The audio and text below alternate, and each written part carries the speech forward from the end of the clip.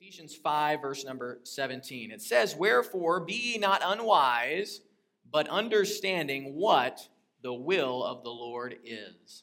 Again, it says, "Wherefore be ye not unwise, but understanding what the will of the Lord is." Let's pray, and we'll begin the message. Lord, thank you once again for the opportunity to be in your house. May we never take it for granted. We thank you for all these folks all around our area that have gathered here tonight to worship you and to hear from your word. We ask that you would reward them for their effort, reward them for their faithfulness. May we come away from this meeting and be able to say that we have heard from you. Remove distractions from our mind. Help us to focus totally what you'd have for us at this moment. In Jesus' name, amen.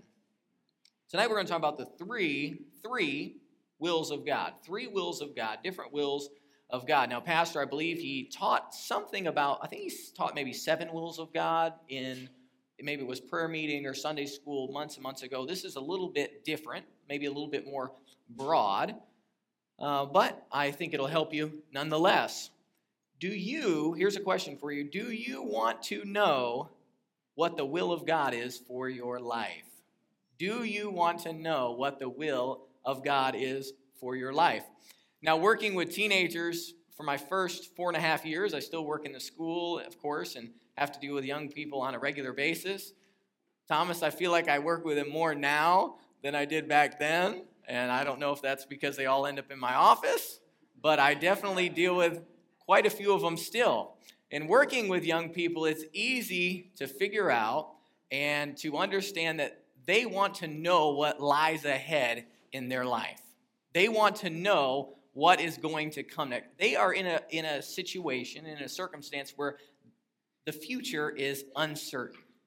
They don't know what's out there. They have plans, they have dreams, they have aspirations. Some of them may be a little unrealistic, but nonetheless, they still have a life that they want to live, and they're figuring out questions. They're wondering, what am I going to do after I graduate? Am I going to go off to college, or am I going to start working? Hopefully, they're not going to stay living in their parents' house for too long. We hope that. Amen. Amen. All you parents out there, grandparents, amen. But they want to know what's going to take place. They want to know what career path that they're going to be on. They want to know, here's a big one, who are they going to marry? They want to know who they are going to marry. Some of them, they have their eye on a young lady or a young man, and they say, this is the one, and then that person dumps them. That's what happens. And then, okay, they're off to the next one. I'll tell you what, my life got a lot easier when I married Heather Grant. It got a lot easier. Thomas, I don't mean to rub it in, but I kind of do. Life is going to be so much easier for you when you find out who is the one and you find out what God's will is for your life. Each of us are trying to find out what God's will is. I encourage people who talk to young folks, I encourage them to not ask the question, what do you want to do with your life? Instead, ask the question, what does God want you to do? That's a good question to ask young people. Grandparents, parents out there, don't insert just to the kids, what do you want to do? Because it really is not that important what I want to do. It's what God wants me to do. And so think about it that way. But I want to know what the will of God is for my life. I don't have it 100% figured out yet. I don't know what my life holds 10, 15, 20 years from now, or even if I'll even be around. If any of us will be around, I'm not really sure, but I want to know. I want to know. You may be here and you think, well, I'm retired. I've already, I'm already married. I've already been to college or already had a job for so many years, and I've got my retirement and my pension, and I'm just living out my days. God still has a plan for your life. It doesn't matter if you're the oldest person in this room. God still has a plan for your life. I'm thankful that a man like Bill Sikora didn't just come and sit in the back until he died. I'm glad that he understood what the will of God was for his life, and he was active about doing something about it. The will of God is not just for young people, although those folks generally get the attention. It's for each and every one of us. And it's vitally important that we understand that. I think about Caleb in the Bible, and he was a hero of the faith. He had been with the children of Israel when they left Egypt, and of course him and Joshua were the two spies, the two good spies who went into the land of Canaan and came back and had a good report and says, we can conquer this land. And of course, the nation was swayed by the 10 spies that gave an evil report. And for 40 years, Caleb got to live off those bad choices from those other people, and he wandered around the wilderness. But there came a day when they entered into the promised land. There came a day, he was 85 years old. He was not a young man at that time. But he said, I was faithful to God all the way back then. I believe God, and I want God to give me this mountain. At 85 years old. And he got the area of Hebron, which is just a little southwest to the sea, to the Dead Sea, I believe. And even at that age in his life, he wasn't just going to sit back and do nothing. And so it's important that we understand God has a will for you. If he was done with you, you wouldn't be here right now. He would have taken you home by now. And so he has a will for your life. He has a will for my life. Most people want to know the will of God, but few people want to do it. Amen. Amen. Amen. Most people want to know what it is, but they don't want to do it. They want to say, God, please tell me what you want me to do just for kicks. What do you really want me to do? But knowing the will of God and doing the will of God are two totally separate things. Totally separate. How about you? Do you really, and I asked you if you want to know the will of God. The question I'm asking now is, do you want to do the will of God? Do you want to do the will of God? What I noticed is when I asked the first question, everyone, do you want to know what the will of God is? Yes! Woo! Everyone's yes, yes, yes. And I just asked that question, do you really want to do the will of God? It's a lot quieter because we've come to find that people really don't want to do the will of God. We see by the choices in their life that that's the case. Once you know what the will of God is, there is a responsibility that's given to us. So since you do want to know, let's do a test. See if we really do want to know. If God called you to be a bus worker, would you do it? Would you want to do it? Would you want to do his will? There's already some people in their minds that say, no, I wouldn't want to do it. Some of you that are in it still say, no, I don't want to do it, but you're doing it every week. Thank God that you're doing it even though you might not want to. I appreciate that. We've had a shortage in the nursery of nursery workers. Miss Kathy, amen? Hey, she's here when I'm preaching. Remember that? Remember that? She's here. That was a little inside joke for those of you that were here a few weeks ago. If God asked you to be a Sunday school teacher, would you do it? If God wanted you to be a missionary, I'm talking about leave your family. I'm talking about leave the culture that you love. Cross geographical boundaries to get the gospel to another area of the world and see people saved. Would you do it? Would you do it if that was God's will for you? Some of you in here, God may even call you to be a pastor. We say, I've never been to Bible college. Maybe I'm 30, maybe I'm 40, maybe I'm 50 years old. God doesn't care about any of that. He doesn't care about that. He just wants you to do his will, what he would have you to do. Do you have any limits with God? I found limits that I've had in my life. Most people have limits. They say, God, I'll do anything for you, but one thing. The most prayed prayer is, God, I'll go anywhere, I'll do anything, but not Africa. I just don't want to go there of all places. There was a story I heard, and I don't know if preachers make up these stories. Anybody ever raise your hand if you thought that preachers just made up stories? They just made up stories for the effect. Am I right? Yeah, I think they do. I mean, I don't. I don't do it, but I think there are preachers who do that. And when I heard this story as a young man, sitting in a chapel service, I think it was, I thought that must be made up. He told a story about a family who was called to the mission field, and it was, Africa or something. They were going to the Congo, I don't know, something like that. And The woman, the wife, she was terrified of snakes. Absolutely terrified of snakes. And so because she didn't want to go, I mean, of course, men, we know that if, your wife doesn't go with you, I mean, you're kind of shot. You can't just go really without her. I mean, it would kind of maybe ruin your ministry a little bit and your reputation a little bit. So, of course, they stayed back. And as the story goes, the kids, 2 of her kids were playing underneath their little mobile home. And lo and behold, a poisonous snake bit one of the kids and one of the kids died. The safest place that you and I can be are in the will of God. Now, I don't know if that is a real story or not, but it sounds pretty good. I mean, it makes me want to do the will of God. But it shows that definitely the safest place that you and I can be is in the will of God. There is a responsibility. Once we know what the will of God is, we have to do the will of God. So, I hope you've made your decision about both those questions.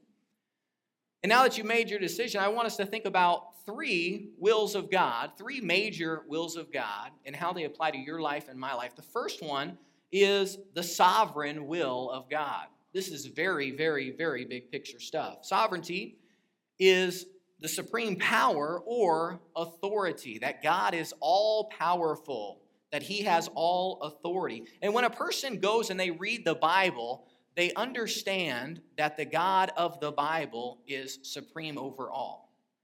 Now, somebody who doesn't believe the Bible maybe comes up with another assumption, but if somebody reads the Bible literally for what it says, they can come to no other conclusion except God is in control. He is a supreme power and authority.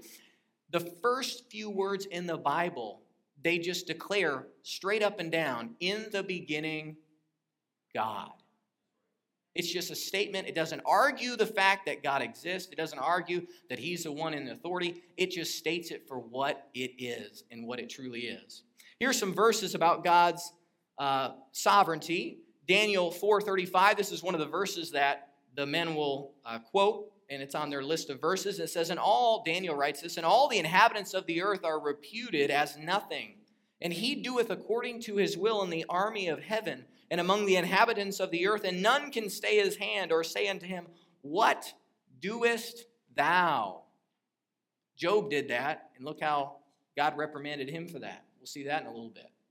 2 Chronicles 26 says, and said, O Lord God of our fathers, art not thou God in heaven, and rulest not over all the kingdoms of the heathen, and in thine hand is there not power and might, so that none is able to withstand thee? God is all powerful. Nothing happens in this life without God allowing it.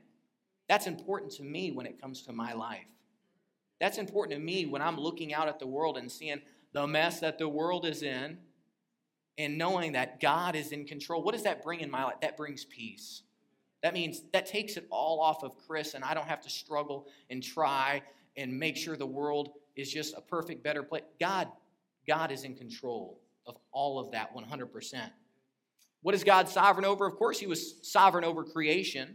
Colossians 1, I believe I quoted this verse last week during the verse time. For by him were all things created that are in heaven, that are in earth, visible and invisible, whether they be thrones. That means thrones or dominions or principalities or powers. All things were created by him and for him.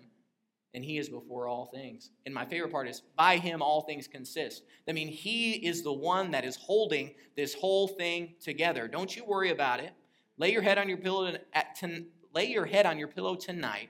Go to sleep. Sleep good. Forget the sleeping pills. Know that God's in control over your life and the world, and he is holding it all together.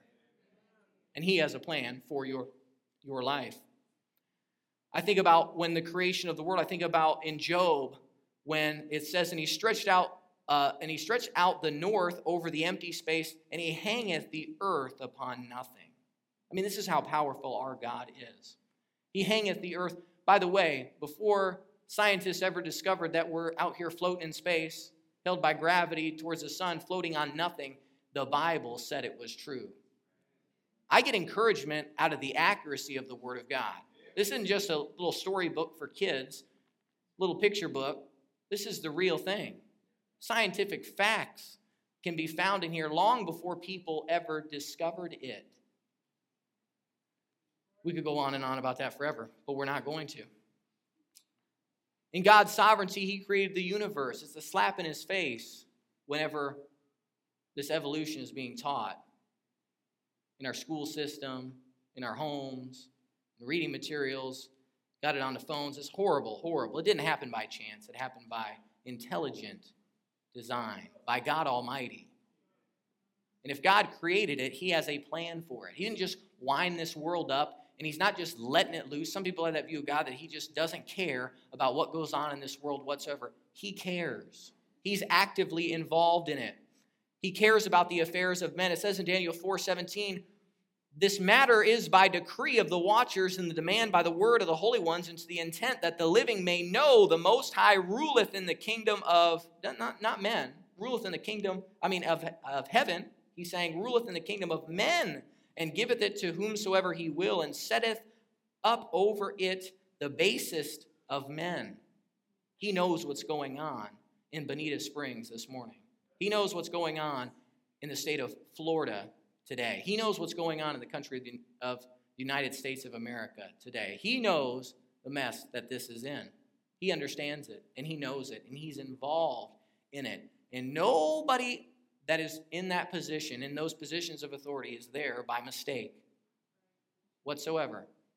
God knows exactly what's going on at this moment. He's not sitting here biting his nails, wondering if gas prices are going to go up more tomorrow.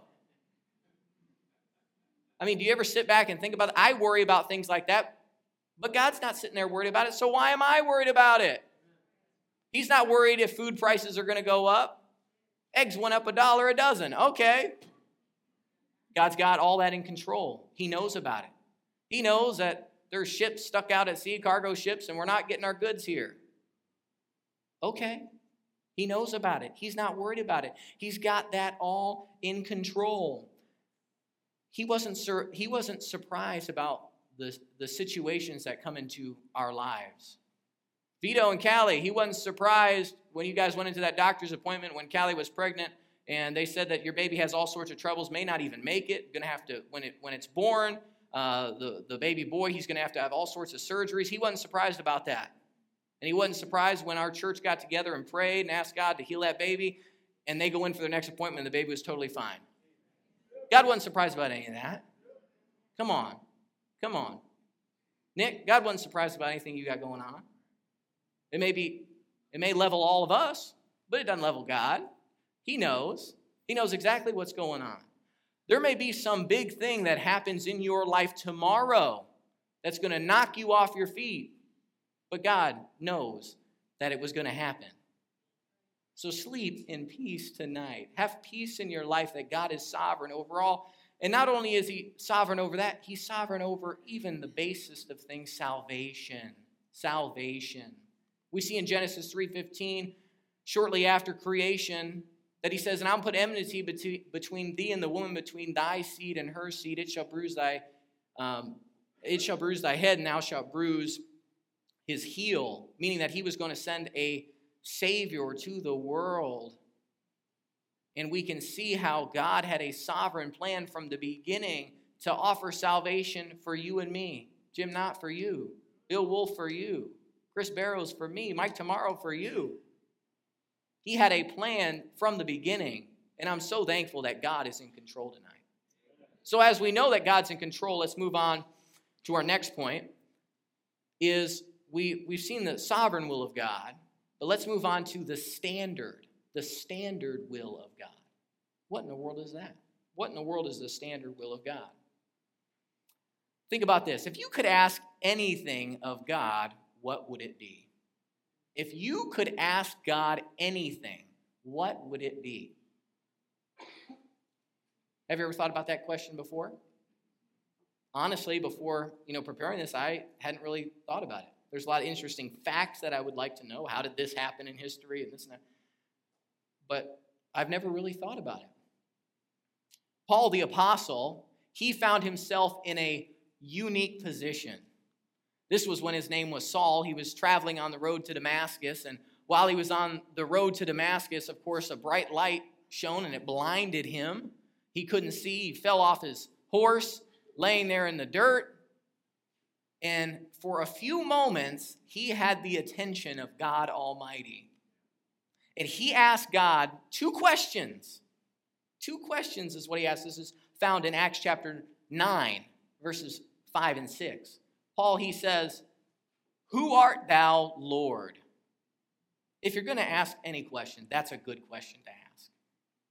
Who art thou, Lord? Who are you? He knew that this was a supreme authority. He knew that God was talking to him. And the response was, "It is Jesus whom thou persecutest." Hey, if you don't know anything else in life, know who Jesus is. If you don't figure anything else out, if you don't get a college degree, if you don't have any education, if you don't become specialized in anything and any trade in life, get specialized in who Jesus is. And we can see in Paul's life that he was on that never-ending pursuit of Jesus Christ for the rest of his life. So his first question was great. Who art thou? Jesus. And it was Jesus. His second question, in the next verse, Paul says, "Lord, what wilt thou have me to do?"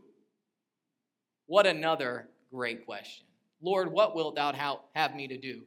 Years later, Paul the Apostle, he writes to the church at Rome. He says in chapter 12, verse 1, a very popular verse, he says, "I beseech you," that means I beg you, "therefore, brethren, by the mercies of God, that ye present your bodies a living sacrifice, holy, acceptable unto God, which is your reasonable service." He got it. He understood it. This is, of course, under the inspiration of the Holy Spirit, but Paul had experienced this himself. Present your bodies a living sacrifice, holy and acceptable unto God. I like this part. It's your reasonable service. Meaning, it's the least you could do for all Jesus has done for us. So we take our small, our insignificant lives. Have you really figured out yet that our lives are pretty insignificant in the grand scheme of things? They are. Let's not be real proud about it. Let's be humble. They're pretty insignificant. Thankfully, God loves us. But we take our small, seemingly insignificant lives and we place them in the hands of God Almighty, and we yield to his will, and he can do something amazing with our lives. And I'm not talking health and wealth stuff. I'm not talking about give your life to Jesus and everything's going to be just great and you never have problems. No. As Pastor preached last week, that is not the case. But it is our reasonable service to do. So what is the standard will? Most liberal Christians cringe at the thought of God having a standard will for your life. They hate that. They would not want to be sitting in here today, in this moment right now. God has a standard will for your life. What I mean is he has certain things that he wants you to do. Now, the mature Christians in here, we understand that. We know that. It's no problem because we've presented our bodies a living sacrifice, which is our reasonable service. But God has a standard will for our life. And, of course, that standard will is in the revelation of God to man. That's in the Bible, the Word of God. There are certain things that are right and certain things that are wrong. Adultery is wrong. Stealing is wrong. Lying is wrong. Homosexuality is wrong. Sex outside of marriage is wrong. That doesn't get talked about much today. It's wrong. Gossip is wrong. We go on and on and on and on.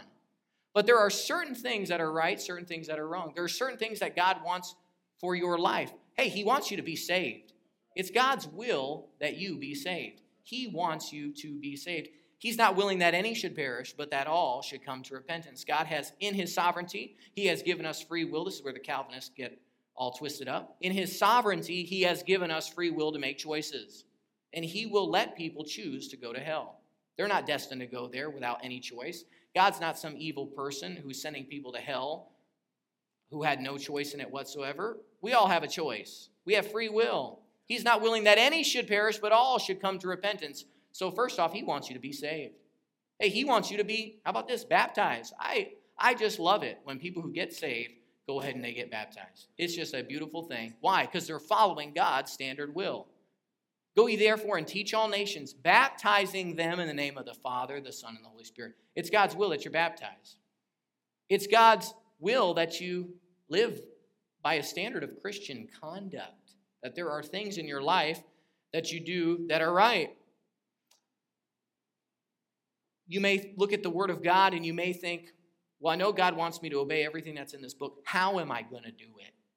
How in the world am I going to go through? I mean, it's going to take me, a new Christian may say, it may take me 2-3 years to be able to read through this whole thing. How am I going to obey it? The Ten Commandments are a great place to start. The Ten Commandments are a wonderful place to start on the standard will of God. Take those, apply them to your life, use them. The Pharisees, somebody asked Jesus, what's the greatest commandment? Jesus said, love the Lord thy God with all thy heart, thy soul, thy mind. And he says, the second is like unto it. He offered him a second one too. Love thy neighbor as thyself. He says, on this hang all the law and the prophets. That means that you can take this Bible and you're going to have no problem doing anything that's in the law. Have no problem if you love God with all your being. And if you love others the way you love yourself. You'll have no problem obeying. And all the rest of those things hang on the law and the prophet. There was about 613, roughly, commandments that the Israelites had to follow. That's a lot. But he says, don't even worry about all those. If you do those two, you'll figure out all the rest. Hey, God has a standard will. Start with those two things right there. Not only does he have a standard will, but lastly, he has a specific will. He has a specific will for your life. We can't help but think of the verse, Matthew 10:29. It says, are not 2 sparrows sold for a farthing? And one of them shall not fall on the ground without your Father. But the very hairs of your head are numbered.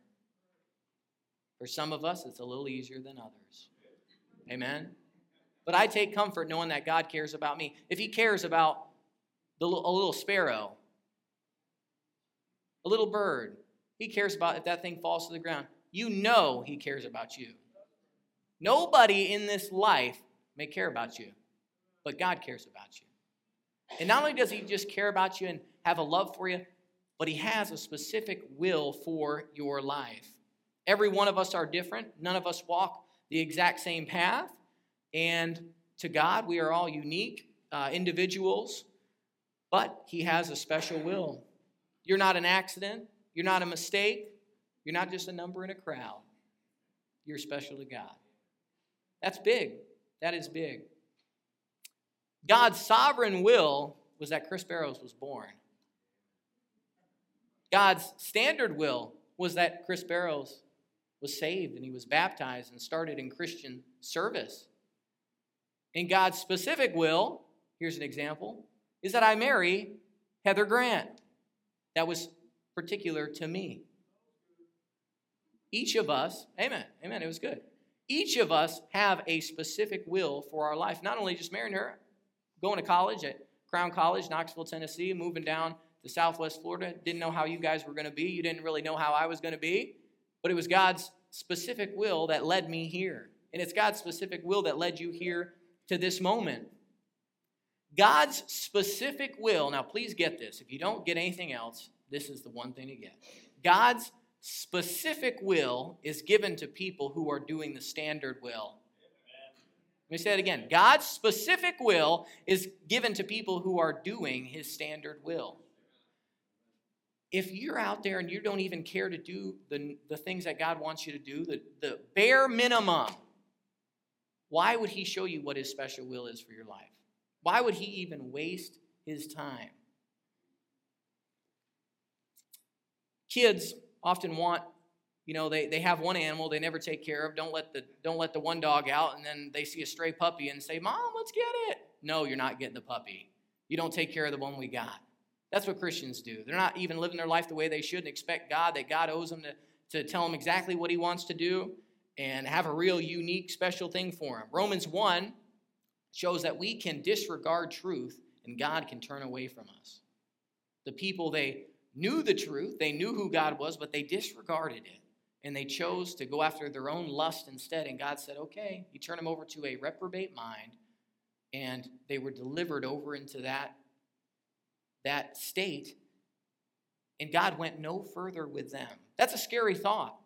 I don't want God to say of Chris Barrows, I'm done with you. I'm done with you. I want to do his standard will so I can know the specific. God calls us to all different things. He doesn't give us, he doesn't give directions, or he doesn't just give, I would say maybe like a roadmap. He doesn't give us a roadmap where we see the start and we see the finish. It's a step-by-step process. It's like a GPS. I remember when some of you still use GPSs like this. I don't. I look at the start and I look at the finish and I look where it goes and I say, okay, and I go. But some people, they have the GPS up there and they crank that volume all the way up. Am I right? Yes, you crank the volume on, and that lady's like yelling at you, turn left, turn right, screaming at you. And the Christian life is pretty similar to that. We don't know exactly how it's all going to work out. We know that the end goal is being like Christ and, of course, being with him for all eternity. But we don't know how every little turn is going to be. We're just sitting there waiting for God to say, turn left, and we're turning. Turn right. And we want to make sure that we stay on the path he has. When we start making our own decisions, we get off his path and we get on ours. And we can make a real mess of what what our life turns out to be.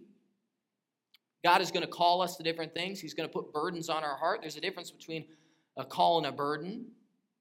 A big difference. You can read about it in my news article. Little plug there, coming at you maybe next week, something like that.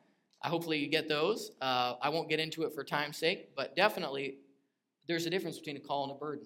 In short, I'll give it to you real short. Okay. A difference between a call and a burden. A burden is God or the Holy Spirit places, something on your heart that is that kind of weighs you down. Say, I need to do something about this. It's the same when a missionary comes and presents slides of a poor place somewhere that people need the gospel, and you say, man, my heart just hurts for those people, and you got a burden. And so you get out your checkbook and you write something and you put it in the plate, or say, I'm going to go take a mission trip over there someday, or I'm going to go and maybe I think God might want me to go over there. And 2 weeks later you forget all about it. That was a burden. That was a temporary burden that God gave you. A call is something that is inescapable.